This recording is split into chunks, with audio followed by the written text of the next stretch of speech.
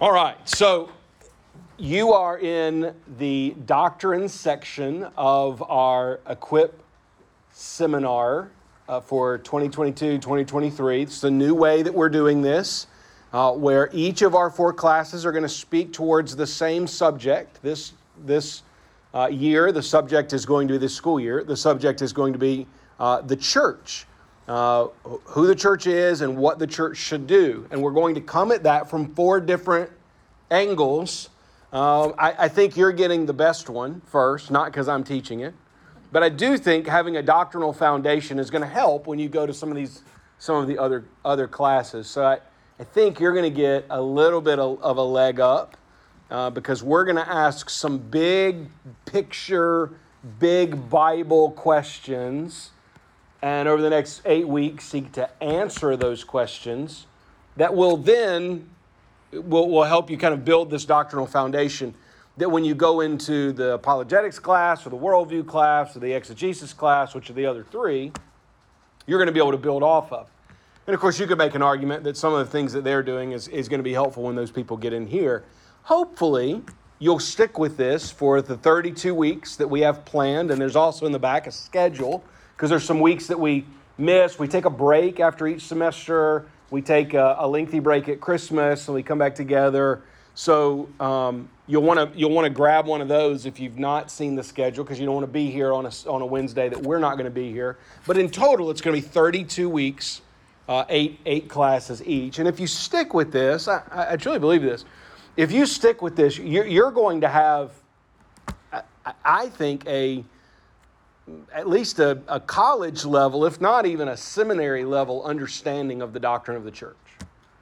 From this class, from the exegesis class, from the worldview class, and from the apologetics class, those are ways that we are trained, pastors and ministers, guys that go to seminary are kind of trained to think about these things, and we take classes very, very similar to this.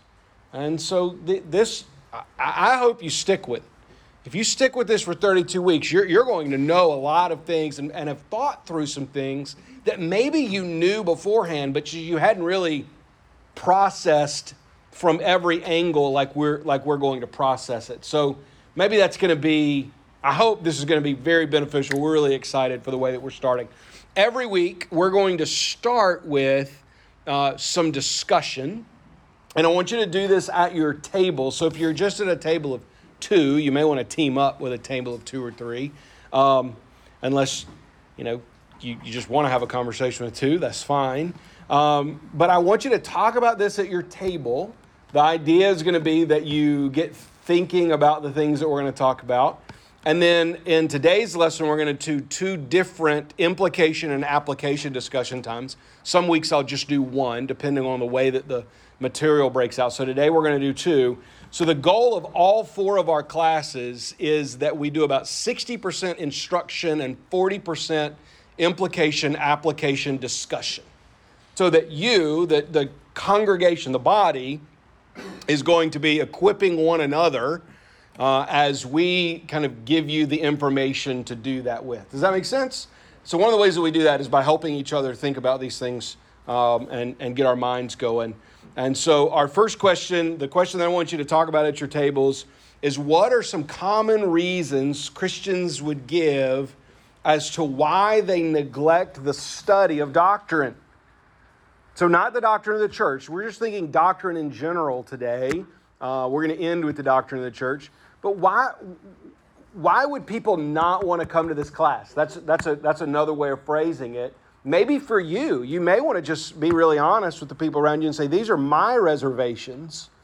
This is why you may be hesitant to study doctrine, or why you think other people may be hesitant to study doctrine. And hopefully, then what we'll do is see why it is helpful for us to do that. So I'm gonna pause the recording, and I'm gonna give you a few minutes to talk at your tables about that question.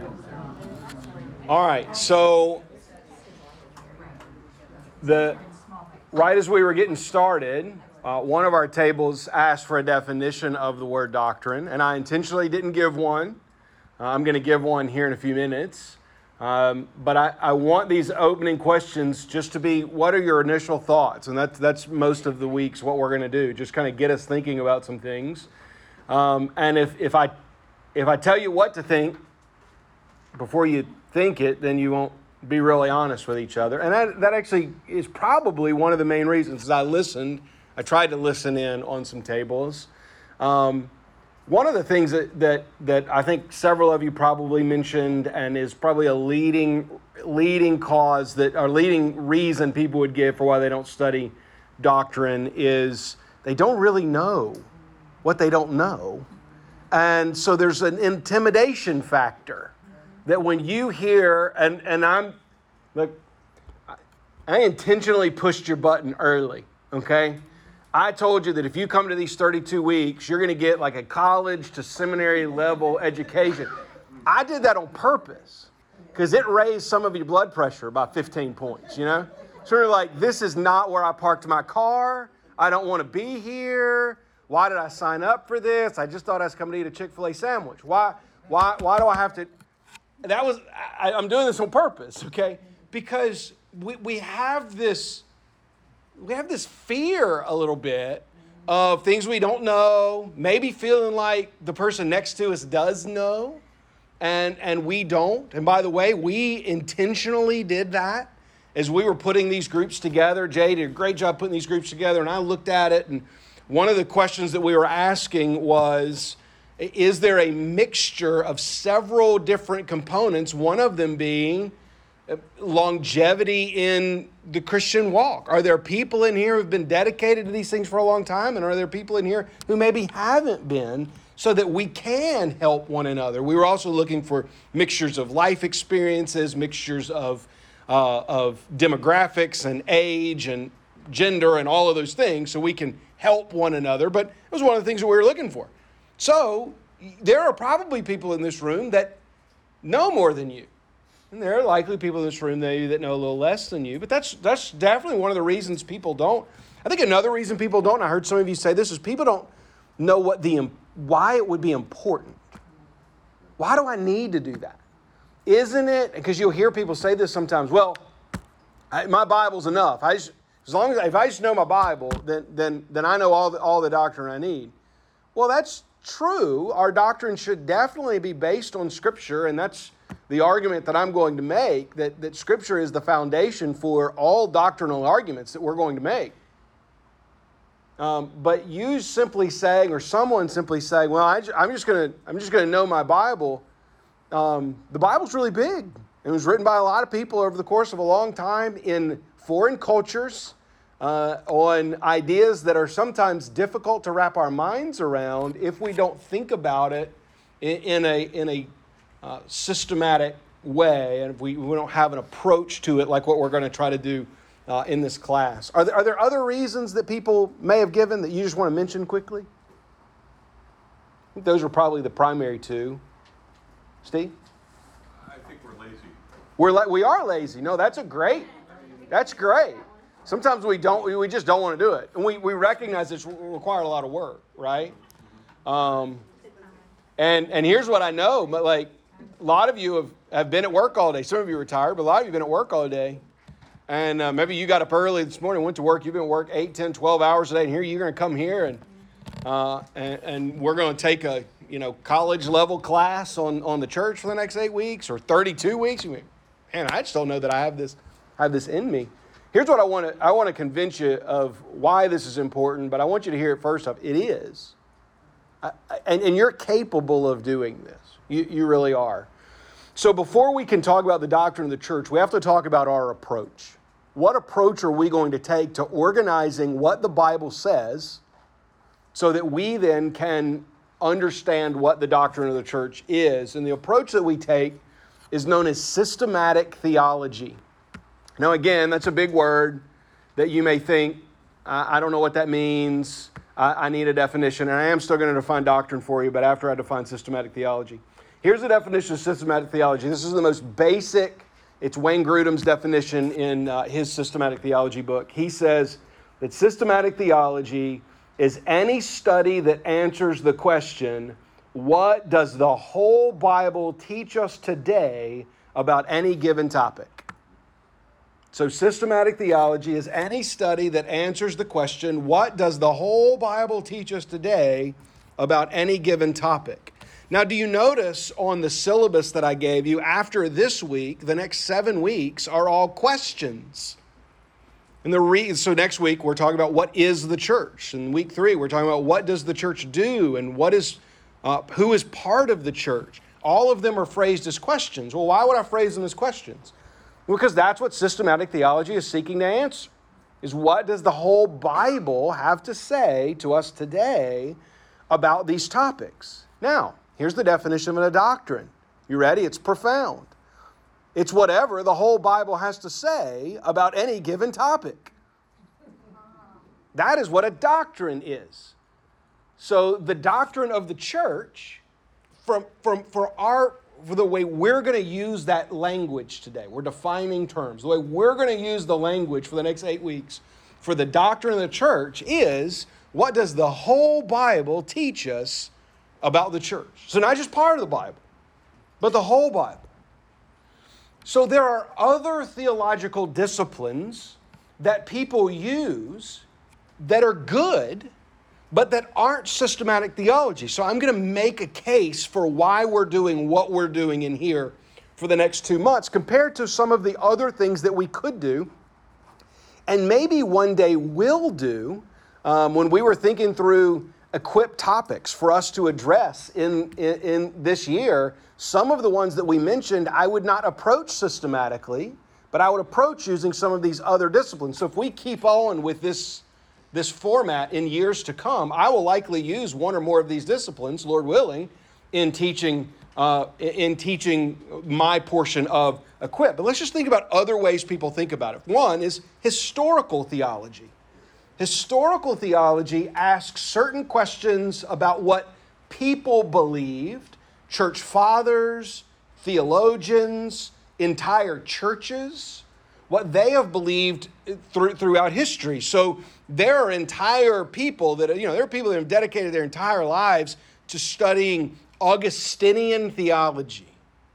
And Augustinian theology is from Augustine, one of who many consider to be the father of theology, right? Lived 1,600 years ago.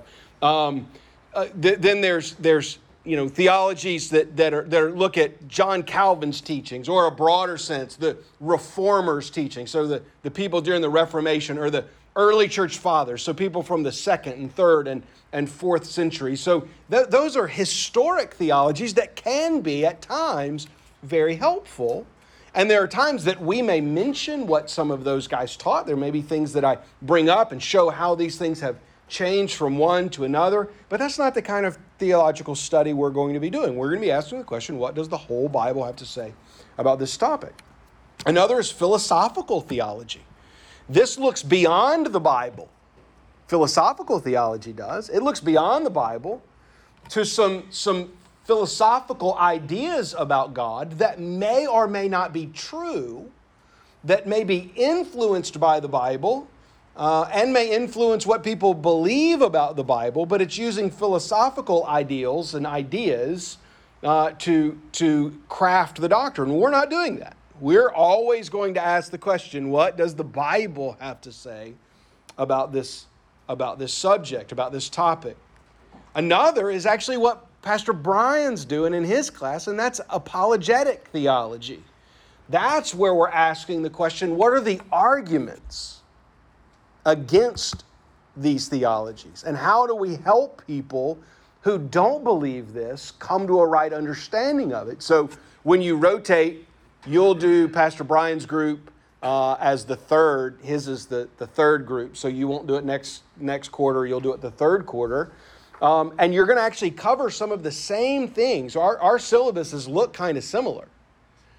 But in that class, we're going to be talking about how do we help people get there. So how do we address some of the objections that people have, and how do we witness to our lost friends when they say, why do you get up every Sunday morning and go to church? Why would you leave work and come on a Wednesday night, right? That's apologetics, but we're not doing that in here. The final one I want to mention is known as biblical theology. You may say, well, isn't that what we're doing? Well, the terminology we can get a little lost sometimes in the words that we use. Biblical theology differs from systematic theology in that it doesn't necessarily ask what does the whole Bible have to say on a topic. Biblical theology does one of two things.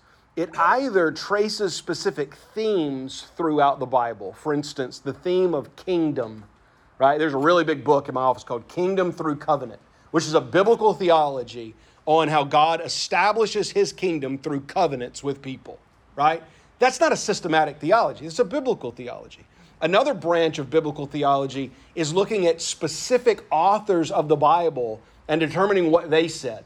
So you could look at the doctrine of the church through a biblical theology lens and say, what did Paul say about the Bible? And you could develop what is known as a Pauline doctrine of the church, but it would still be incomplete. It's helpful. It's helpful to know what Paul said about the church.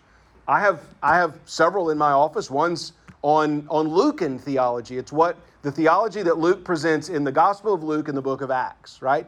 And it doesn't matter what else. It's just looking at those things. But for our purposes, our goal is going to be to ask the question, what does the whole Bible teach us today about this topic, the topic of the church?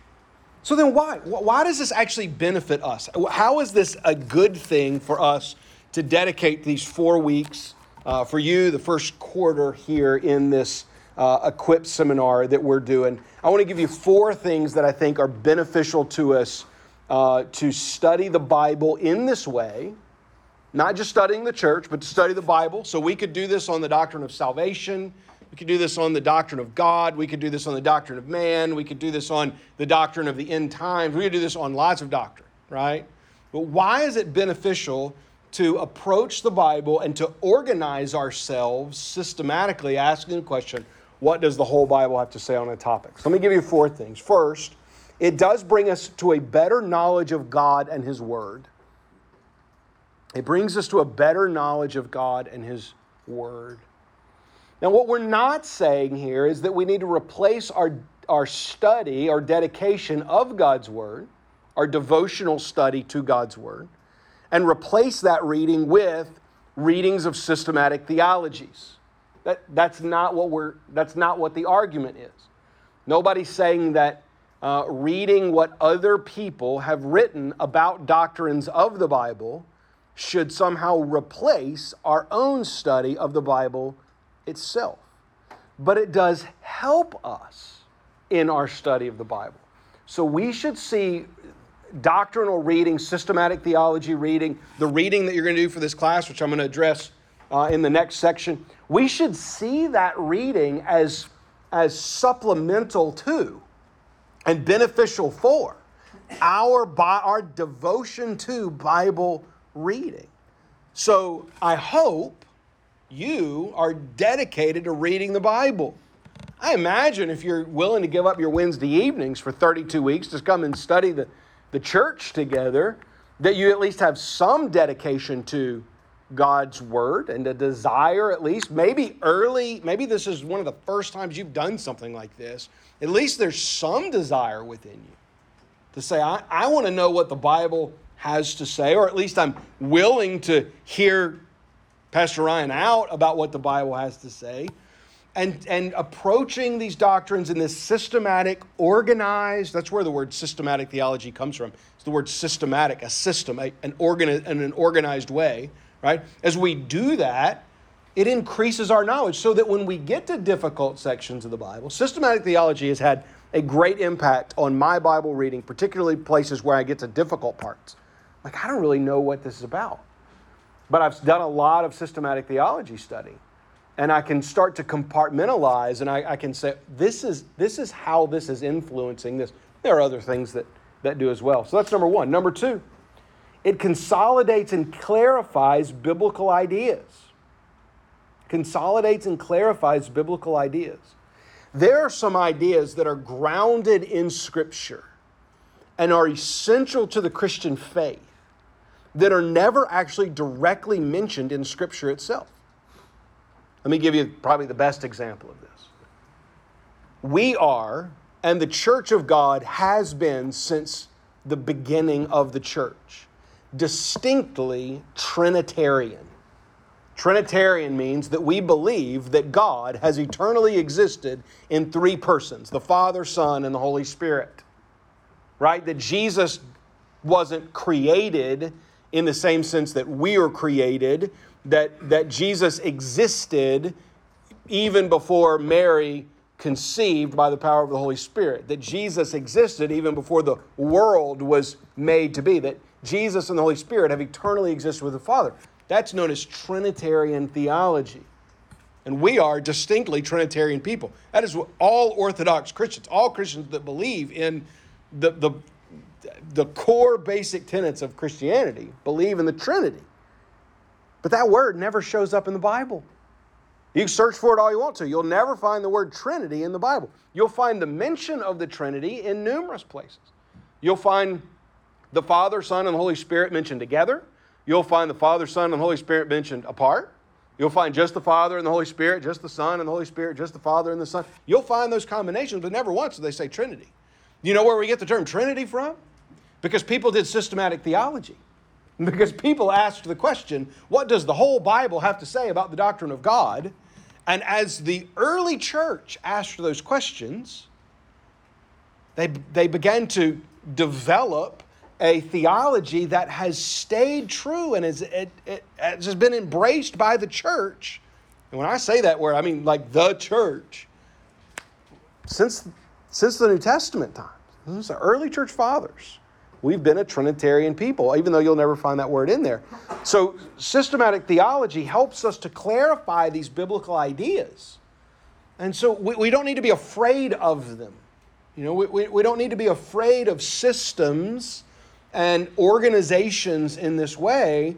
We don't want to be slaves to them, but we want to allow the work that previous Christians have done and the work that we'll do studying the Scriptures together to help us be more organized in our thinking about them. Number 3, it brings organization to a usually disorganized practice. The third benefit is that it brings organization to a usually disorganized practice. Here's why I say it's usually disorganized. When somebody asks you a Bible question, I'm guilty of this, you're guilty, we're all guilty of this. Our answer usually is to say, well, the Bible says, and then we say whatever Bible verse we've kind of memorized or half-heartedly memorized or kind of summarized in our own mind that deals with that subject. We don't consider what the whole Bible has to say about that subject. We kind of give that one word, well, the Bible says, and we kind of do this disorganized, we've placed all of our, eggs in this one verse's basket. And there's some disorganization to that. That's not the best way to approach it. We want to seek to know what the whole Bible has to say, not just what one sound bite of the Bible has to say. I watch people do this with preachers all the time. Preachers will pull out a little 20-second sound bite of a preacher's sermon. They'll put it online. It's like, look, this guy's a heretic. I'm like, well, if you listen to the whole sermon, that wasn't what he was saying at all. And we can do that to the Bible, too. We'll pull out one little thing of the Bible and we'll say, well, the Bible says this. It's like, well, that's not what the Bible says at all. If you actually read what the Bible is saying, what the whole Bible has to say, and we take it all in context. So that third benefit is it gives us some organization to our haphazard, sporadic answers to these questions. The fourth one is this helps us to fulfill the Great Commission. This is the argument I want to make for you, friends. We all have a charge from our Savior to make disciples that make disciples, right? That is the mission of our church. That is the mission of God's church. Jesus told his disciples, go and make disciples. And then what did he tell them in Matthew 28? Teaching them all that I have commanded you. How in the world can we do that? How can we teach, listen to the language, all? All, not some, not our favorite parts, not the easy stuff. How can we teach all that I have commanded you if we're not willing to give ourselves to learning all? Now, quick, you'll never learn it all. The further I've progressed in my theological studies, and I'm about to graduate with my doctorate and be done with my theological study, at least that the formal part of that, right? But the greatest lesson I've learned through getting a master's degree and a doctorate in this stuff is how much I don't know. And that's most education. The further you progress in education, really what you learn is how much you don't know. And that's what I've learned. And I'll spend the rest of my life, Lord willing, learning more than I know now. But I'll never know it all until I see Jesus face to face. And I do believe we'll get to know it all then. We won't know it all now, but we should be dedicated to it so that we can pass on to the next generation of disciples what it means to follow Jesus. Couple quick initial assumptions that we're going to make in this room. First, the Bible is true. Now, I didn't say that you have to believe that. It may be that you're here and you're just really curious about what we're teaching and what we're studying together. Maybe you don't believe the Bible is true. Maybe you have some doubts about the Bible is true. But this is the assumption that I'm making in what I'm teaching and the way that we approach Wednesday Night Equip. Is we approach Wednesday Night Equip believing that the Bible is true. And so that we're going to go to Scripture for truth. And we're going to do that together. Go to Scripture for truth. The second thing is that the God of the Bible exists, and He is who the Bible says He is. So really, the assumption that we're making, if I could just summarize these, the assumption that we're making is that we're Christians in the room. Now, that's a little different than the way that I preach on Sunday mornings. I primarily preach to Christians. And I believe the majority of the people that gather here on Sunday mornings are Christians. But I am mindful of the fact that there may be non-Christians in the room. On Wednesday nights, while I still could be mindful of the fact there may be non-Christians in the room, I teach this. This is equipping the saints for the work of ministry. I teach this as if we all believe that the Bible is true. And that if we all believe that who the Bible says God is who God actually is. And so we go into that with this assumption. Now, let me do 5 more minutes on this, and then I'm going to give you a quick break. I was told because this is an hour and 15 minutes long that I got to give people breaks, okay? I'm going to do 5 more minutes. I'm going to give you a break. You can grab a coffee if you want to, but we're only going to do 5 minutes. We're going to come back. This hour and 15 minutes can go by really, really fast. Well, for me it will. I don't know for you. Maybe it's not. Maybe it's dragging. Last thing about systematic theology, and this may be the most important thing that I say. This is under the subject there, theological triage. I think one of the most helpful and healthy things our church body does is that we practice theological triage.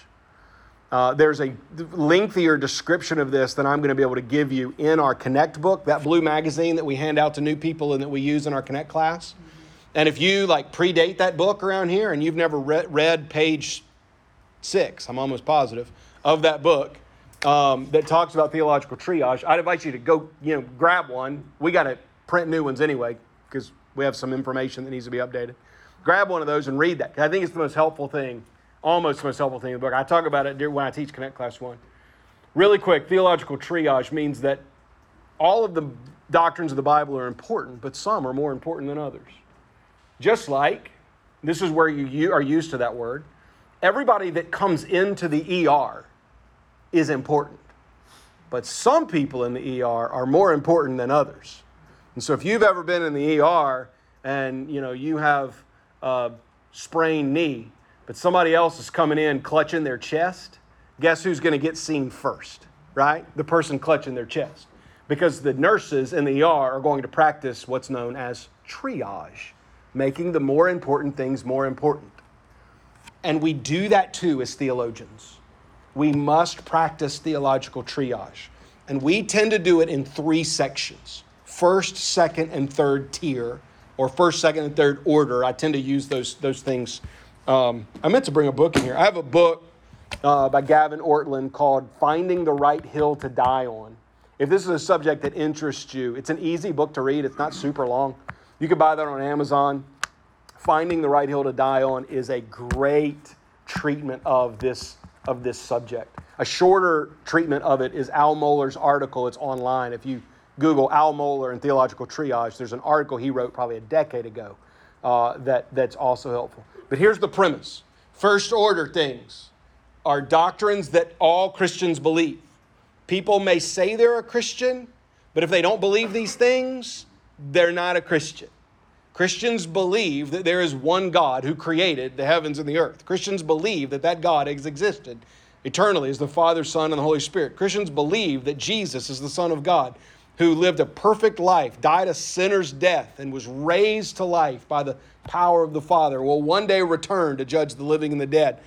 You can think about first order doctrines as being the Apostles' Creed if you're familiar with historic confessions of faith. The Apostles' Creed really is almost all first order. These are things that make people Christian. These are things Christians believe. Second order, second tier doctrines are things that we believe. Now, we believe first order things, but our church, what makes us distinct as a church, believe things that other Christian churches who affirm those first order things may not agree with us on, right? So baptism is a great example of this. We baptize by immersion those who have professed faith in Jesus Christ. A conservative Presbyterian church may baptize as a sign of the covenant family of God, may baptize infants, right? We would say, that's not what baptism is. They would look at us and say, that's not what baptism is. But we can both say, you're a Christian, and your church preaches the gospel, and they could say that about us, and there could be churches that, there are lots of examples of what this could be, but I wouldn't go pastor one of those churches. If a church baptizes infants, they're not going to call me to be the pastor, right?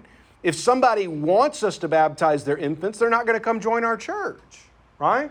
Because we're distinct in that. And I can say, you're a brother in Christ, but we're going to be distinct enough that we're going to have separate churches. Third order things are things we should never divide over. Meaning, you ought to be able to disagree with people in your small group. You ought to certainly be able to disagree with people in our church. Meaning, even our elders ought to be able to disagree over some of these third order things, and us still all serve faithfully together. And we do.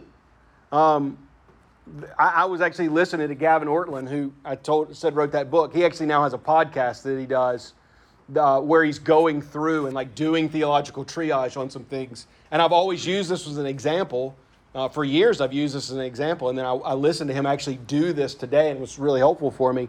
But doctrine of the end times is a great example, right? It's first order to believe that Jesus will return. That's first order. Because if Jesus isn't going to return, what in the world, right? What are we even doing? It's third order to think that Jesus is going to either secretly rapture the church or not rapture the church. There's going to be a great tribulation. There's a literal millennial reign of Christ, a figurative millennial reign of Christ. Listen, folks, none of that's happened yet. How in the world can we speak definitively about any of it and seek to divide the church over it? That's third order, right? So it's what makes us a Christian, what makes us a church, what we should be convinced in our own hearts and study doctrine, but still not be willing to divide the church over. And I say this is super helpful for our church because it keeps us unified and healthy. It keeps us from fighting over things that we shouldn't fight over. And so when we're going through the doctrine of the church over these couple of months, there are going to be times that I'm like, this is a first order thing.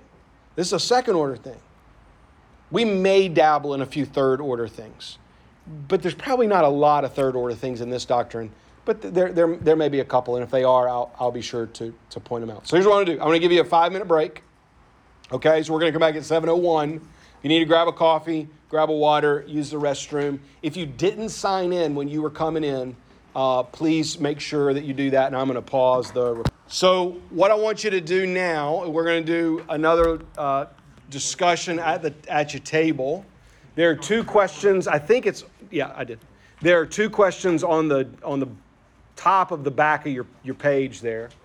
I think you'll have time to discuss both of them. The first is, how does disorganized, the Bible says, quote unquote, theology limit a believer's ability to rightly divide God's word? So how does the way, let's just be honest, we often approach Scripture, how does that hurt us? All right? And the second is, what are the dangers of an individual or congregation failing to practice theological triage? So that last thing I talked about with first, second, and third tier doctrines, what's the danger of both a congregation and an individual when we make things either more important than they should be, or we make things less important than they should be. Because you can fail theological triage in both directions. Okay, so try to maybe take. I have 10 minutes on my schedule here. Maybe take 4 minutes for each one of those, something like that, and then we'll see what the answers are. I'm gonna pause here. All right, it sounds like some of you have finished. I want to move us along, but I want to give you a chance to kind of answer as a group. What's that first one? Just somebody tell us, what's one of the things your table said was, how does disorganized, the Bible says, theology limit a believer's ability to rightly divide God's word? How are we limited when we approach God's word in that way? Well, what we talked about here, and Barry, please jump in and save me on this, is that if you focus on just a specific passage and you don't take everything in as a whole, you come up with feel good gospel, right? Mm-hmm. And or you distort the gospel, you don't talk about God's word, and you can send wrong messages of what it means to be a believer, what it means to be a disciple. Yeah. You can end up way on the side of licentiousness, or way on the side of legalism really quick. And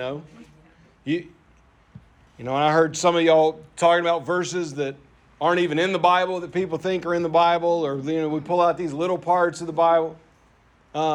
These are known as proof texts. That's what that's called. When somebody just has the Bible says it's called a proof text. That's not looking at that text in context. That's just them wanting to say what they want to say. High school kids call it a life verse.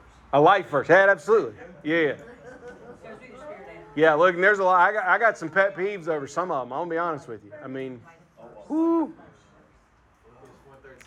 Yeah. That's the love right there. Yeah. There's a lot of them. Some of them get posted on July 4th that drive me crazy. Bible's not talking about America, but we try to make it talk about America all the time. So that's good, right? We want to have a whole view, right? Big picture. What about the dangers of not practicing theological triage?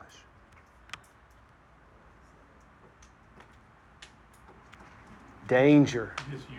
Disunity, yeah. You spend way too much time studying third tier when you maybe don't understand first and second tier. Yeah, that's good. Make the little things look a really, really big thing. Mm-hmm. And that, when we think about theological triage, that's even when I teach on it, when I taught y'all on it, that's most often the angle that we take. Don't take the little things and make them big things. Because normally when I teach on that subject, I'm teaching on it in Connect class, promoting the unity of our church. And I value the unity of our church. We are a unified, gospel-believing church. I want us to stay that way. And to do that, we have to practice this. But let me tell you just give you an example really quick if things go the other way. There are warnings of history of not taking third tier and making them first tier, but taking first tier and making nothing, and bringing it down. The modern state of the mainline denominations, Protestant denominations in the United States, are the way that they are because in the late 1800s and early 1900s, they embraced theological liberalism that said everything is negotiable at the top. And so you can deny the virgin birth, you can deny the substitutionary atonement of Jesus, you can deny the inerrancy of Scripture and still be a part of the church. And so the church does have to say, these are things we're going to hold. The minute the church starts wavering on things that are really clear and really important, or even things that make us distinct as a congregation. And we're seeing that even in some Baptist churches. I mean, there are Baptist churches that are admitting members based off of a infant baptism. Now, are those people Christians? Sure, they're Christians, but I can't admit, a generation later, we're not baptizing anybody. That's what happened. That's what we see when we start taking doctrine that was at one time first tier, second tier, and moving it down the ladder. So it's important to kind of guard both ways. In one sense, to promote unity, theological clarity, but in another to guard the doctrine of the church, of the universal church for first-tier issues and of the local church for second-tier issues. So now we are going to talk about the doctrine of the church. That's the whole subject, but I felt like I needed to spend that first part introducing how we're going to study. And now we're going to talk about what we're actually going to study. And this is this is intro level stuff. We're just going to really define some terms and talk about our approach here. But the doctrine of the church is known as ecclesiology. That's the big word, okay? You know the word ology, or the ending, the suffix ology means study of, right? In Latin, means study. So anything with the word ology on the end of it is the study of something. The word ecclesia is a Greek word that means assembly or congregation. It's the word used in the Old Testament, the Greek version of the Old Testament. The Old Testament was written in Hebrew, but they translated it into Greek. It was known as the Septuagint. And anytime Israel would gather together, they were the assembly, the ecclesia. And the New Testament authors just took the word, really, because they saw it as the same thing, the people of God. And they took the word from the Old Testament, and that's what they used in the New Testament. So most often when we see the word church in the New Testament, it's a translation of the word ecclesia, which is just assembly, congregation. It is the gathered people of God. And so what we're going to do is we're going to study the doctrine, the main big doctrine, so individual doctrines contained within the study of the church. So let me talk about how we're going to do it and just introduce the book to you briefly. First off, if you're wondering, like systematic theology, it is a practice, but it is also references a specific kind of book, several of which I have in my library and in my office here. This is one example of it, and I brought this specific one for a reason. This is called A Theology for the Church. It's divided in probably there's 8 sections. Most systematic theologies are 8 chapters, 9 chapters, something like that. And they're all divided in big theology of God, theology of the Bible, theology of Jesus, the doctrine of all of these things. And that's what this one is. Most systematic theologies are actually written by one person. I often reference Wayne Grudem's systematic theology, Millard Erickson's Christian theology, John Frame's systematic theology. I have those in my office, and I will quote those things sometimes in sermons.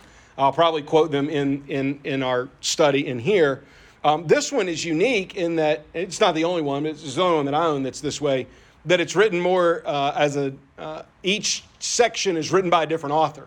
So Danny Aiken, who's the president at Southeastern Seminary, compiled this book. He edited this book in 2007. This is the second edition. It was published in 2014. And got really the best people in the field in Baptist theology, because Danny's obviously the president of a Baptist seminary, has been for a long time. And so he got the best people to come and write each chapter. The best person on the doctrine of the church in Baptist life, without question, and it is unchallenged, is Mark Dever. He pastors Capitol Hill Baptist Church in Washington, D.C. He is the head of an organization, a ministry known as 9 Marks. And Mark has, for decades now, studied and written about and argued for a biblical understanding and practice of the local church. He wrote the chapter in this book, and it's really good.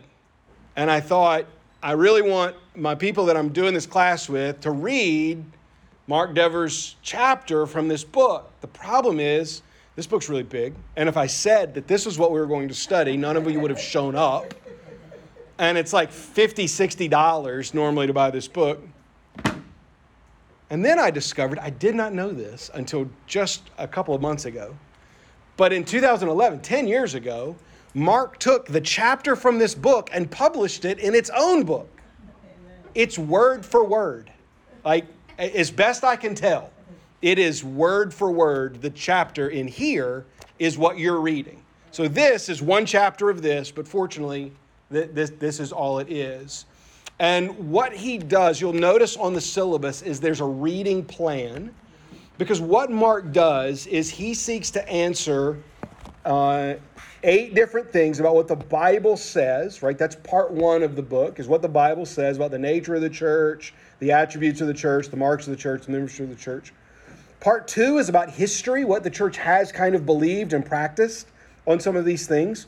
And part 3 is the practical implication and application of these doctrines on things like membership and the structure and leadership of the church, and what does it mean to be Baptist, because he is a Baptist. This is Baptistic, definitely.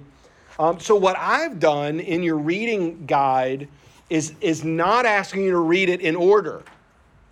I'm asking you to read it kind of out of order, where you'll read most weeks one of the sections on what does the Bible say, which is typically going to be, so if you'll look, like next week, I'm asking you to read pages 3 through 20. So that's 17 pages. That's manageable.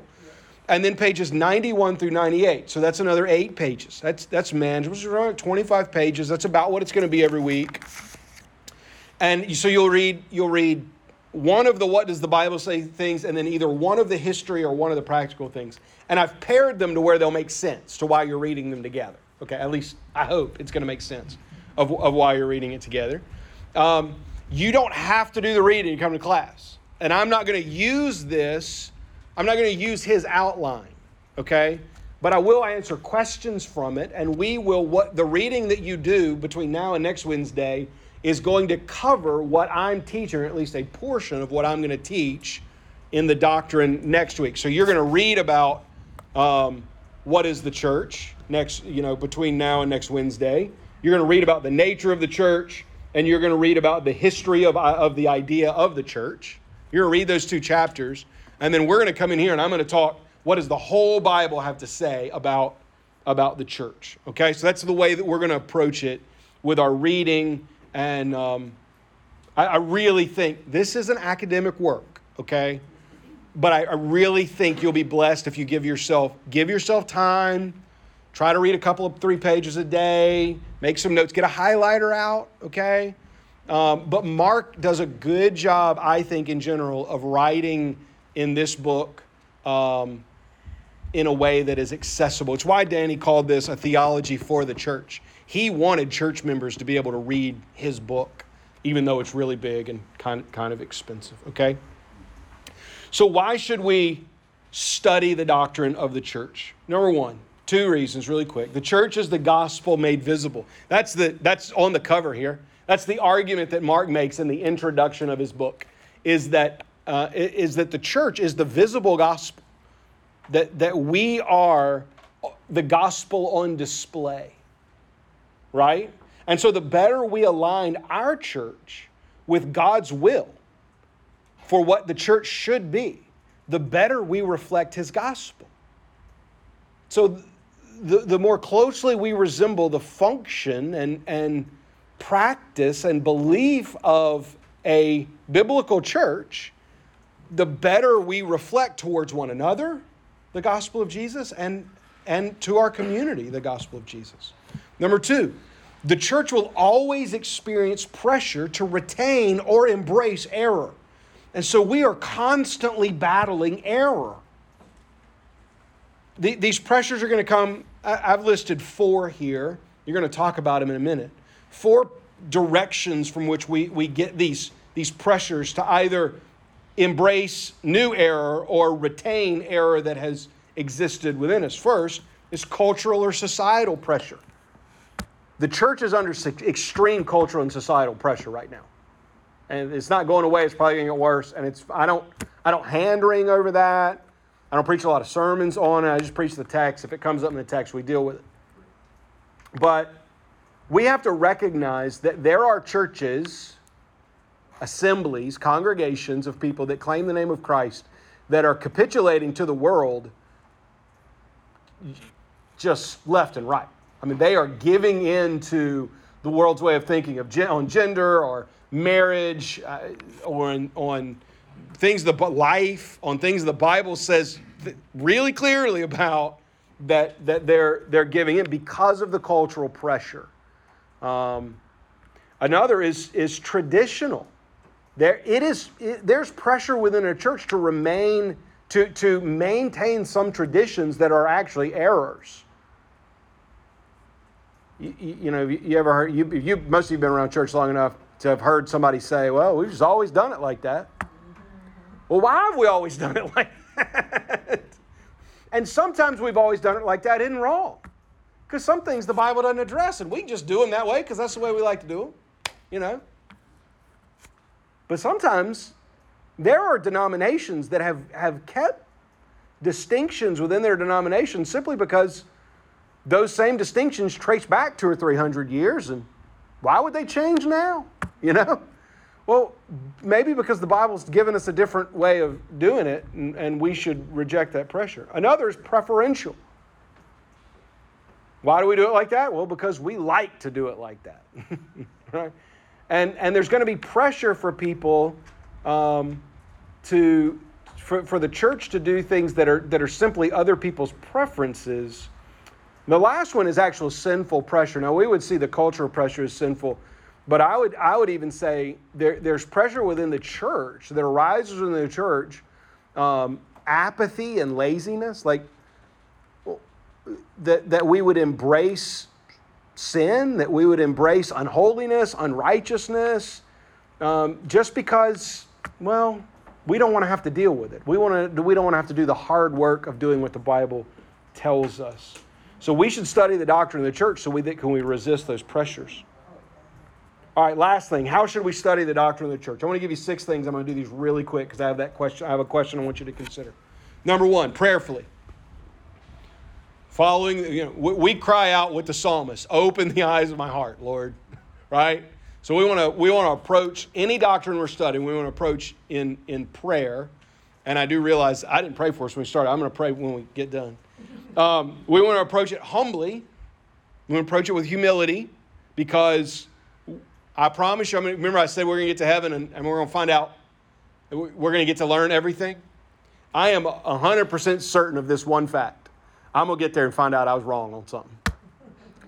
And it's going to be okay. And it's not that the Bible was wrong, it was that my understanding of it was wrong. But so will the person that's disagreeing with me on something else, right? We're all going to get there and be wrong about something. So part of theological triage is humility. That I don't have to be dead set on everybody agreeing with me on every little minute detail of everything. Number 3, with reasonableness. You see, we are free to use our reasoning abilities that God gave us. Reason is a gift of God. We're free to use those reasoning abilities to draw deductions from any passage of Scripture, so long as those deductions don't contradict clear teachings of some other passage. So we can read Acts 6 and say, all right, Acts 6 can then guide the way that we nominate and affirm deacons in the life of our church. That's a reasonable assumption for us, because we're not told anywhere else to do it any other way. Okay? So that we can use reason in some of these things. And it's helpful. Number 4, with help. That's why we're reading the book. We need help. There are giants of the faith that have gone before us. Number 5, using what I have described at the beginning, the systematic method. That we will find relevant passages, determine the points made in those passages, and summarize the teachings and doctrine. So you say, for us to be talking about doing systematic theology, find out what the whole Bible has to say on the subject, I hadn't read the Bible once. You're right, because I'm introducing an idea to you today. But we will read a lot of Bible in here. I need you to bring your Bible. And for anybody willing, I need you to be willing to read Bible. Okay? If you did any doctrine classes with me pre-COVID, you'll know this. I'm going to give a big list of Scripture, and then I don't have time to get to all of it. So I'm just going to say, all right, somebody read this for me, and somebody read this for me. And we're going to have to be on it, because we're going to look at a lot of Scripture in here on trying to answer these questions, right? And the last is with praise and thanksgiving. I don't like everything the Bible says to me. Sometimes some of the things the Bible says are hard. Some of it's difficult to understand. Some of it's difficult to digest. Some of it's difficult to live out. But I thank God for it and that He's changing me by it. All right, last thing I want you to talk about. You just got a couple of minutes. Which of the above mentioned pressures, I want you to think of those specific pressures, cultural, societal, traditional, preferential, sinful, do you think are most likely to influence the practices of our local church? I'm going to try every week for our final question to be an our local church question. Because at the end of the day, this is Nansemond River Baptist Church, the saints of Nansemond River Baptist Church, equipping one another. That's what we're doing in here. And we need to think about our church. So what of those pressures do you think are most likely to influence the practices of our church? You only got a couple of minutes to discuss that, and then I'll pray for us, and we'll be done because we're trying to end on time. All right, so discuss that at your table, and then I'll bring us back in just a moment. I could say if you could be secretary too. All right. I'm gonna be dedicated to giving you more time on this last subject. And if you don't have kids to pick up and you want to stay for 5 more minutes and keep talking about it, you can. But I've been given strict instructions to let people pick their kids up on time. Okay. So here's what I want to do. Let me give you a couple of logistical things. If you didn't sign in and grab a book, you can do so. You can just bring the little envelope back on Sunday. You don't have to give that to us today. But make sure you check your name off. If your name for some reason isn't on that list, write your name at the bottom and we'll get you registered in our group. If you miss a week, all of these are going to be online and you'll need to circle back through, okay? There are going to be a couple of weeks that I'm not going to be here, and I'm actually going to do the teaching early, and y'all will watch the teaching, and then whatever elders in the room that time, so Barry is going to help. Barry may not know that right now. But Barry's going to help facilitate it a little bit. But it'll be as if I'm here. Okay, so I'm going to do all 8 weeks. It's going to be as if I'm here, but I've got a couple of things that I'm going to be gone for. But we're plugging along on the schedule. So whether I'm here or not, we're going to have class, okay? And then one other encouragement. You ready? This is your group for the next 32 weeks. We have been intentional with diversity and multi-generational and all of that. So sit with different people every week. Okay? There's young people in here. There's not young people in here. Right? Sit with different people and I promise you this, by week 32, y'all are going to be coming to us saying, can we just keep this same group next year? We don't want to go to a new group. But that's going to come because we mix it up a little bit. So mix up the perspectives, mix up your tables, and I look forward to a great time. So let me pray for us, and we'll be done. Thank you, God, for how you have given us your word in such a way that we can know your will, and we can know your commands, and we can know your precepts, and we can love them. Help us, God, to be dedicated to studying your word. And as we talk over the next 2 months about the church, help us, God, to be dedicated to knowing what you have had to say on the subject of your church so that we can reflect your gospel made visible towards one another and to our community. We thank you for this. We thank you, God, for how you'll use us to equip one another over the next 32 weeks, we pray. In Jesus' name, amen. All right, sign in. Books are at the back if you didn't get one. Thank you for being here.